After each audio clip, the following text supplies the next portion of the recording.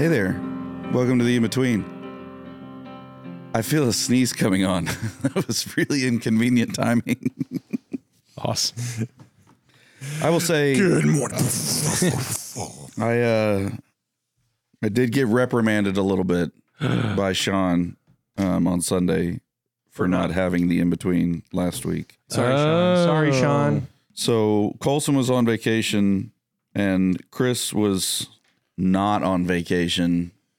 He's on a working vacation. He was gone. Chris, what was the best part? Do you have like a best part of DC this trip? Well, so being there with Holland was awesome. Yes. Hanging out with him. That was great. Holland who? Yeah, my son Holland. That Holland. That Holland. Of all the Hollands, you know. Of all the Hollands, I mean, it gets You never know. It gets confusing. That sounds great. So I would say that was great. Getting to debrief stuff with him and watching him tough out, his ankle being hurting, and while we're doing 50 miles in 4 days. Yeah, I know it. And so that was great. And then I got to catch up with Jessie White, who is a former Ford student, and kept track with her over the years, and just seeing how she's doing. Working in Washington, that's great. Okay. Man, does she work in the government, or what does she do? She does. She works in the government, and she could tell you, but then she'd have to kill you. I'm so sorry. Fair enough.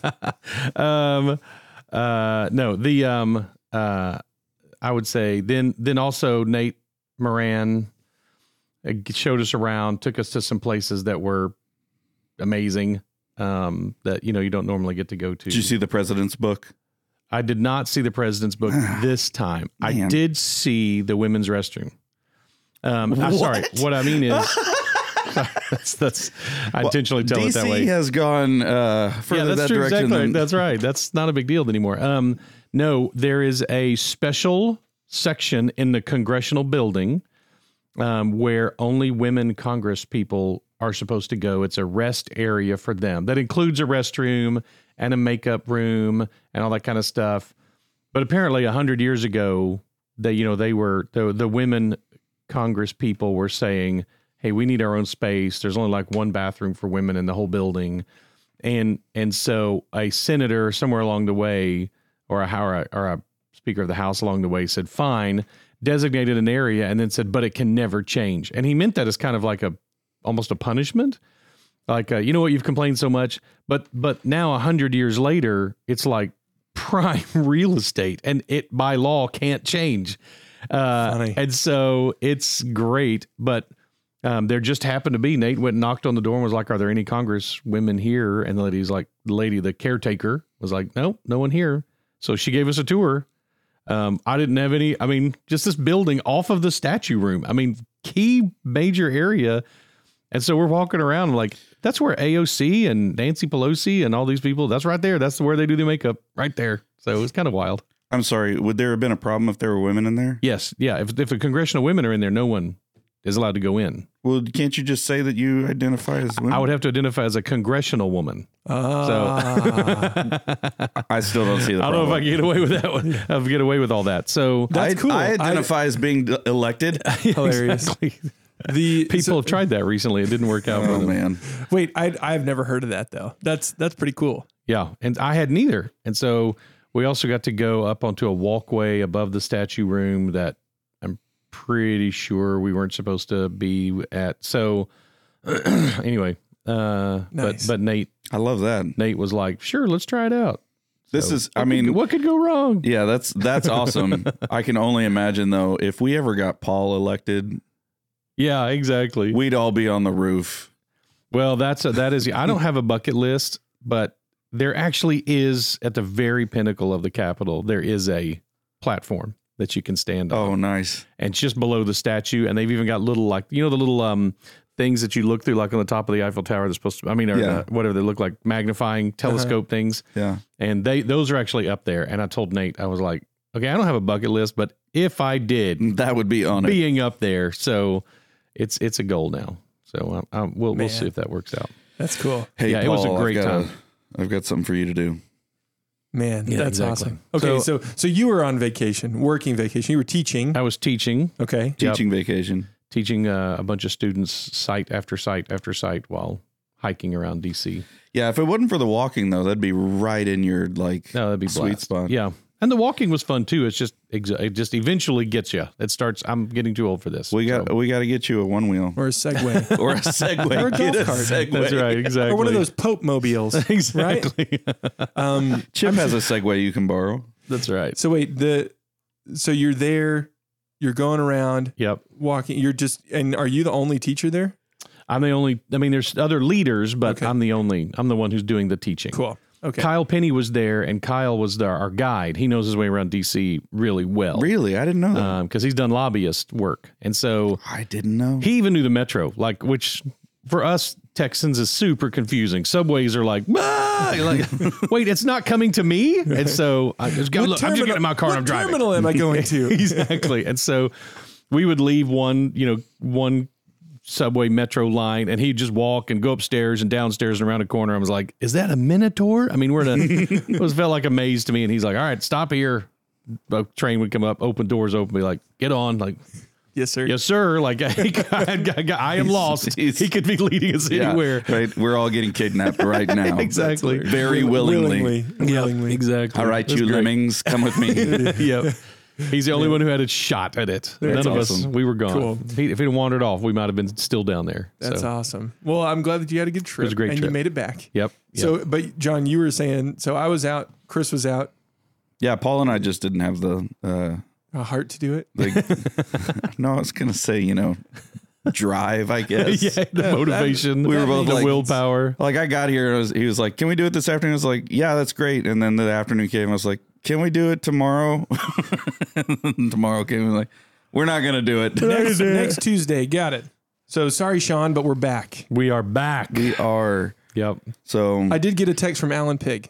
He said, no in between this week. Yes, Oh. I heard from Alan, and I heard from Ken Lackner as well. Okay. Had dinner with him Thursday night, and he was like, hey, the five of us are wanting to know. need you to know. We all were texting. What happened. Sorry. Every once in a while, it happens. Yep. So Yeah. blessings on you for still listening, even though we're so inconsistent. Great sermon last week. That I was not expecting to relate so much to the Samuel talk Yeah. inside of that. Like Yeah. I was like, wow, that's really good. And of course, for us as a community to be dealing with loss at the same time is just Yep. a really tough thing. Especially with the exit of a leader. Yes. It's like that's what struck me is the exit of a leader. Like I now will, my resignation sermon is someday down the road, whatever that is, if I get that opportunity, it's like if I get the chance to resign, I'm just hoping I don't leave like Tucker Carlson just left. Oh my like God. on Friday, So long. We're announcing it Friday's like online. Monday. This is the show we've got for you Monday, and then on Monday he's not here. So I hope I get more. I don't know what happened. No. So next week is 1 Samuel 13. Cricket. Unless it's I'm not here. Hey, Chris's last Sunday was last Sunday. Oh man. Well, there is a leadership board meeting tomorrow. That's exactly so you right. just There never always know. is. All right. So, yeah, I really connected to it too, but I have to give some real props to David Guzik. I mean, I was reading through it and writing and kind of unpacking it, but I wasn't feeling inspired by the passage until I heard him make the comment. When he said, if you've got a whole bunch of people who have been setting you free, if you've got a whole bunch of rescuers, if you've got a whole bunch of whatever, what's the word? If you've got a whole bunch of, Yeah, I mean, what are those called? What did I call those? Redeemers. no. Saviors. no. Of course, I can't come up with this word. You've got a whole bunch of people right now are probably shouting. I thought you said rescuers, so now I'm just confused as to what I was hearing. I feel like it's a D word. A D word? I mean, Okay, I'm getting there. I can think of a few D words. Do you want me to Deliverers. Thank you. Saved by the I bell. know it. So when he made that statement, if you have a whole bunch of deliverers, that means apparently you need a whole lot of delivering. Yeah. And I was like, that just pieced all of it together in my mind. What does this reveal? What does this section reveal about us? But what it reveals is, man, we Need to be delivered. we need to be delivered, and we look everywhere for delivery, but the one who faithfully delivers, and that fit in with everything about that week. Yeah. It fit in with everything about, Samuel is this one who gets this, and he's trying to unpack for them. Isn't it fascinating how when Hebrew leaders resign, they have the same speech every time. Hey, if you will just listen to God and obey him, things are going to go pretty well for you. And if you don't, they aren't. So Stop please choose to obey and follow God. I mean, if you go back to Moses, you go back to Joshua, you go back to each of these different people and their speeches, they all sound like that. They know the people and us too well. Yeah. Like, hey, could you just hold to this for a little while, just a little while, more than the normal few days to 40 years that you're able to pull it off. If you could hang on for longer than that, that'd be great. So anyway, And I'm like, man, stuck I with it. am so much like that. I know it. You know, Isn't I'm it like, it's- wild? Not me. I wish we were all more like John. But yeah, Oh, I thought he meant not the other way. Oh, Oh, He never I've gets never it. gets it. That dude. He doesn't even follow the deliverers. I mean, I wish I could disagree. Yeah, exactly. I wish I could put up a fight here. It's I follow me. Right, exactly. just my truth. My right. truth So says then- no. So we're coming off of this. Does that kind of propel us into chapter 13? Does chapter 13 take a little bit of a different? Well, it does take a little bit of a different, although they're a different tact or different direction, but it is going to have, and it's going to probably take me 2 weeks to get through it, just looking at it. Part of that is because 1 Samuel 13 has a special place in my heart, and so I want to give myself plenty of time to unwrap it. No, got to But do we it got in a this- week. Yeah, exactly. No, The bing bang bong, it's over. It's like I could do what I want. We can be here for a long time. exactly. So no, I actually we're only like 2 or 3 weeks from Mother's Day, so Yeah. I want to wrap up 13 right Right? before Mother's Day. Oh my gosh, guys, this year is flying. It's pretty crazy, isn't it? I mean, it's April 25th. Yeah, it's next week is May. Next Monday is May 1st. I keep saying that every 4 weeks. I'm like, guys, can you believe it's almost? You know, but it feels like 4 or Everybody's 5 like, days. Yeah, Yes. no, it's not. It's not. It really man. does. Hasn't it been like a week since it was March? So why does this hold a special place in your heart compared to other places? So Compared to other places. this is there's a couple of things that one, we are going to have to deal with the whole time crunch thing that Again, I mean 13:1 is just straight confusing. So we get to the end of this whole section, right? And 13:1, Saul lived for 1 year and then became king. Like, right. When I was reading that, I was wait. I'm thoroughly confused here. So Saul started at age 2. He was already big and handsome. No, it can't mean that. Yeah. But he lived in what way? Like he spent after being crowned king, he spent the next year closing down his shop, and then he actually actively took on role as king. He spent the year hunting donkeys. Exactly. I'm gonna Doing the get all one these thing. donkeys back. All right, so keep going. And then it says, and when he had reigned for 2 years over Israel, Saul chose 3,000 men of Israel, 2,000 with Saul and Michmash and the hill country of Bethel, and 1,000 with Jonathan in Gibeah of Benjamin. And the rest he sent home. Like, wait, who did he send home? Of the 300,000? Is that they've not been hanging around for 3 years? I mean, and so again, it's so tough to know exactly where to put this in the section. Probably after the defeat of Nahash. And so the snake. And so Can't believe you forgot that. yeah, no. It's like it's not your language. And so then we have this verse 3, Jonathan defeated the garrison of the Philistines, which we actually don't read about until the next chapter. So it's almost like this chapter is almost like a an introductory. It's like this is a segue chapter. It's kind of connecting what's happened before to what's coming, and it's summarizing it, and then we're going to unpack it again. We're going to do that whole unpacking thing again. Yeah. And it's just tough for us to wrap this. And wrap our brains what's around that this. literary term? It's like in media. What am I? Oh yeah, definitely look that up. I'd like to sound smart. In media. Sounds like, Every chance I get. So it's like in media res. I don't know. In the midst of things. I don't know. cool. The practice of beginning an epic or other narrative by plunging into a crucial situation that is part of a related chain of events. Man, I don't feel like I need to be here. Y'all are. No. I'm just saying that's what it feels like. Of Yeah. like, hey, here you are in the midst. You Yeah. know, in the movie where it like starts with the action, and then you're like, I have no idea where I am. Yes. And then yes. it kind of. Yep. Then it Gives kind of, context. Yeah, gives context. Because I'm just coming at this from haven't thought about this much. Do we know much about Jonathan before now? Do we have a lot of introduction No. to Jonathan before No. now? So it's like, okay, Jonathan, cool. Yeah. We If we're I reading think this we've for the barely first gotten time, his yeah. name. Oh, Saul's got a son. Yeah. How Wow. about that? And he's awesome. Yeah, right. Yeah, it's like Jonathan defeats this. Like, what? Well, wait, who exactly, and what's he doing, and what is this garrison? So, anyway, now I'm about to get the sneeze going. Oh, yeah, it's contagious. So when you're For the record, I didn't sneeze. so I know that sometimes Get it out, Goodness, boss. man.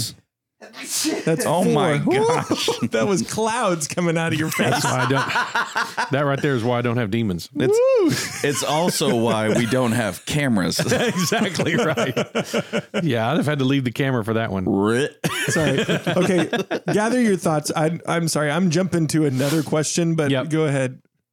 Well, then Hey, Paul, when you get back, you need to wipe off that seat. Oh, I thought you were going to say we need to replace that carpet square.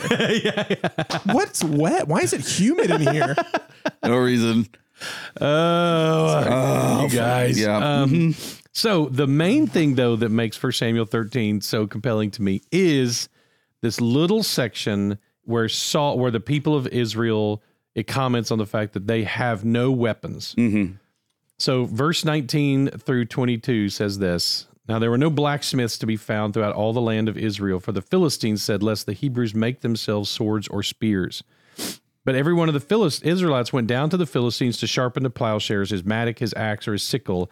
And the charge was 2/3 of a shekel for the plowshares and for the mattocks, and 1/3 of a shekel for the sharpening of the axes and the setting of the goads. So on the day of the battle, there was neither sword nor spear found in the hand of any of the people with Saul and Jonathan, but Saul and Jonathan his son had them. So 2 swords, Two swords. among 3,000 people, 2 swords, and everything else is farm implements. And so what strikes me about this is the way this conversation had to go was, I gathered up 3,000 hand-picked people, right? And you go, okay, how many of you have spears? Cricket. And nobody. Okay, we have a huge problem. I mean, any swords? Cricket. Other weapons literally no weapons at all, except for the one that Saul had somehow and the one that Does Jonathan had. anyone have any knitting needles? Yeah, well, no, Exactly. Jethro is like, I got a shovel. I got a shovel. That's right. I've got a pickaxe. I've got an axe. I've got a sickle. I mean, these are not. Yeah. I mean, plowshares. Like a plowshare is just a piece of metal. It's just a heavy piece of metal. And so, I've got these farm implements. And you're like, okay, well, next thing we need to do then is turn all these metal farm implements into weapons. And So, sharpen. We got to get them sharp. First, we got to do weapons. Okay, so who can turn metal things into weapons? Cricket. Nobody. Like they don't even not have any weapons. They have no blacksmiths. And that message, when I was the first year I was supposed to teach the conclusion at the Forge, teach the graduation at the Forge. I went up on the hill to just really pray and think about what message does God have for me? And I looked up the term blacksmith in the Bible and I started reading anywhere the word blacksmith was talked about. And of course, this is one of them. And I was like, oh my gosh, what happens when we not only don't have the weapons, but we don't even have the blacksmiths? So it's not only we don't have the disciples, we don't have the disciple makers. And I started realizing there's several topics that we've run into this about. Like, I mean, not only, so when in 08, which was soon after that, and I spent some time studying rest and realized there was no one for me to go to teach me about rest. we not only do we not have any weapons, we don't have any blacksmiths when it comes to rest. I had to go back to Puritan writers, were the most recent writers who had written much about rest. So part of why I teach about sex so much is because I feel like we had gotten to that point where not only is the church so ignorant about this topic biblically and even outside of the Bible, but they don't even have someone they can call and go like, all right, we've realized we have a problem. Somebody come and, forge some weapons for us. Like, oh, we don't even have any of those. So we're going to have to start over. Like, we're going to figure out blacksmithing on our own. And that's super dangerous. And so a big part of my ministry then became, how do I make sure we have blacksmiths? How do I step back into areas where we don't even have blacksmiths and start training up blacksmiths? Man. So that they can then make the weapons when those weapons are needed.